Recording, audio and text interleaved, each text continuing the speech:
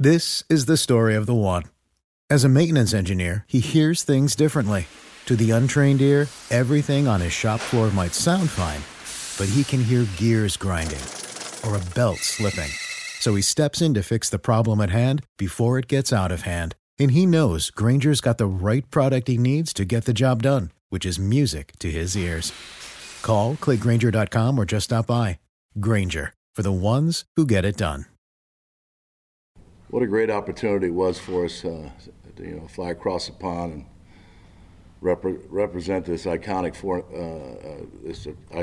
organization, to go play in that game against a great team and a great quarterback, which I told you the week prior, and really happy with our resiliency as a defense, our effort.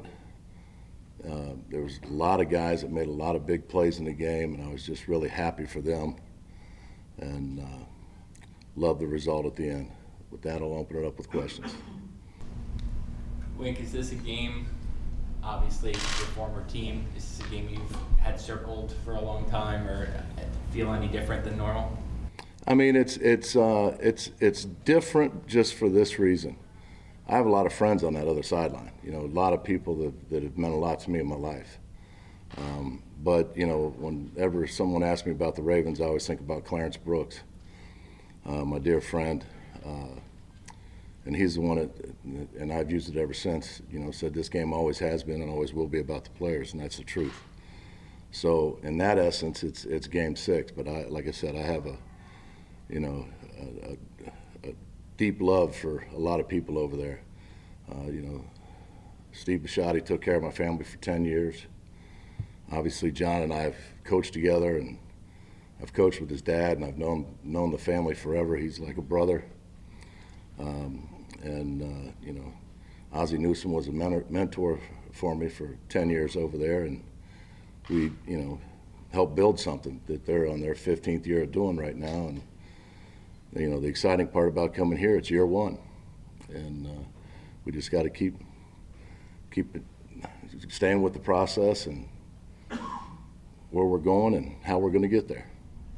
So all of those, great things you talked about, why aren't you there? I guess it's never been fully explained, like what happened at the end of last year. Well, I think that it's just one of those things. I always believe that wherever you're at's where you're supposed to be. John and I had conversations way back, but before they made the announcement about where we wanted to be and what we wanted to do, and I know there was going to be a lot of movement in the NFL, and I thought myself, and it has re-energized me, for myself to go someplace new and try to build it again. And it was like I said, we're family. John and I are. It was nothing negative. It was nothing. It was just time. And when I say it's just time, it was just time for both of us. You've dealt with a lot of secondary injuries there last year and finished last in pass defense. You've dealt with a lot of injuries here this year in your secondary, and I think you're number 8 in the NFL right now. Why have you been able to be successful against the pass? I think there's a lot of things that that you have to handle with just the different things and that happen in a game, first of all. But I give credit to Jerome Henderson and Mike Trier. Jerome's in charge of the secondary, and they just had guys stepping up and just being ready to play. And I think that we've handled the series of events well as a defense, and knock on wood, we haven't given up the big pass yet. The long one. So that's what we're trying to do, is keep that number low. But we got a great challenge this week. Your defense plays with a lot of emotion, a lot of energy, a lot of aggression.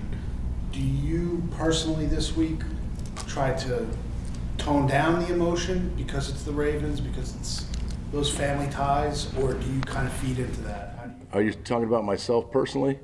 I guess no. And then your defense. Your defense is also aware. Yeah, I think that, like I said, I want this game to be about them.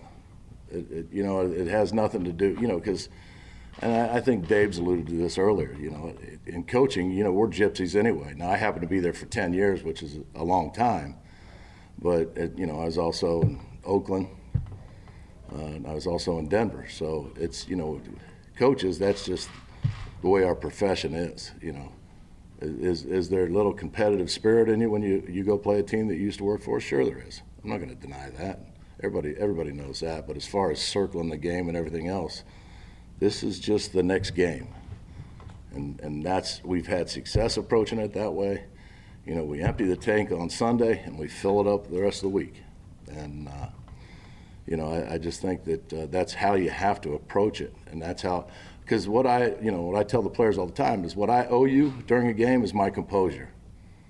That's where I show you my athleticism, is keeping my composure. So you're always thinking about the next play. So, there's some people who tell me I need to be more animated on the sidelines, and you're not going to be animated if you're thinking about the next play, what you're going to call next. It's like when you watch two people playing chess, if a guy makes a great move, he doesn't stand up out of the chair and chest bump somebody because he did it. He's whatever. Wink, when the decision was final that you would be leaving the Ravens, and knowing that you were probably going to have another opportunity somewhere else, what were your emotions? Were you sad? Were you happy? Excited? Happy and excited. Yeah. When I left the Ravens, I was happy and excited about the next chapter. There was no sadness for you? No, I mean, you're going to miss people. You miss people. You grow close to people. It's like my wife and I are originally from Ohio. Our kids were born there, but Maryland's their home because we were there for 10 years. So, and my granddaughter Gigi is still back there. I get FaceTimes now. Got called Pop-Pop for the first time. That's a big thing, guys. In case you don't know. Was part of it leaving to go somewhere new and help build something? Was part of it, like, it's no secret you want to be a head coach. Right. Was part of it allowing your defense and your scheme and the difference you make, to not receive more credit, but get highlighted more somewhere where maybe people will notice it? No, I just like to see players have success. And I didn't think that deep into it, no. I mean, that's a good question, but I believe in the scheme that we run, how flexible it is. I've told you it's positionless defense, and it's the players that make it go. And it's just been a fun new challenge, and it's re-energized me. We've got 7. What's your relationship like with Lamar, and what have you, without giving away your secrets, of course, told your players about that challenge this weekend? Shout out to Lamar. He gave me a shout out, so I had to give a shout out back to him. My relationship with Lamar, I love the guy. I think, that it's another great challenge. We went from, Aaron Rodgers, league MVP, to now we're going to Lamar Jackson, league MVP, back in 19. So I was with him when he did that, and he is an unbelievable player. And for anybody that wants to say anything that he's not, okay, because he's unbelievable, and he's playing at an MVP caliber right now, like he was back in 19. All right, and it's different sitting in the chair now instead of practice when you're watching it. And it's like I told Drew Wilkins, all those times we were going against him, and a guy said, "Oh, I got him," because you got to stay away from the quarterback. "Oh, I had him." We're going to find that out on Sunday, whether or not they got him or not. I know it's not, it's different guys, but it's the truth with him, because not only can he beat you with his arm, which he's throwing the ball really well, but he can beat you with his legs, his mind, and everything else, because he's playing at a high level. Wait, what have you told your guys about the way roughing the passer is being officiated now? How do you teach your guys about not doing full body weight? I'm sure you've seen the 2 plays that have gotten a lot of attention. We don't make the rules, we just play by them. And, once again, it gets into one of those situations when there's a call. It doesn't matter what I think about the calls. I don't allow my ego to get that big that I think that, that this is that and this is that. It just doesn't matter. And like I said, Roger Goodell is not going to call and say, "Stop the game, Wink's pissed because this roughing the passer deal." So you just got to try to tackle the way the rule states. And, you know, everybody makes mistakes now. You know, those things happen fast. I'm talking about for the officials. And you just got to move on. Because if you sit there and go nuts for the next 3 plays, once again, it's 3 plays you're giving away.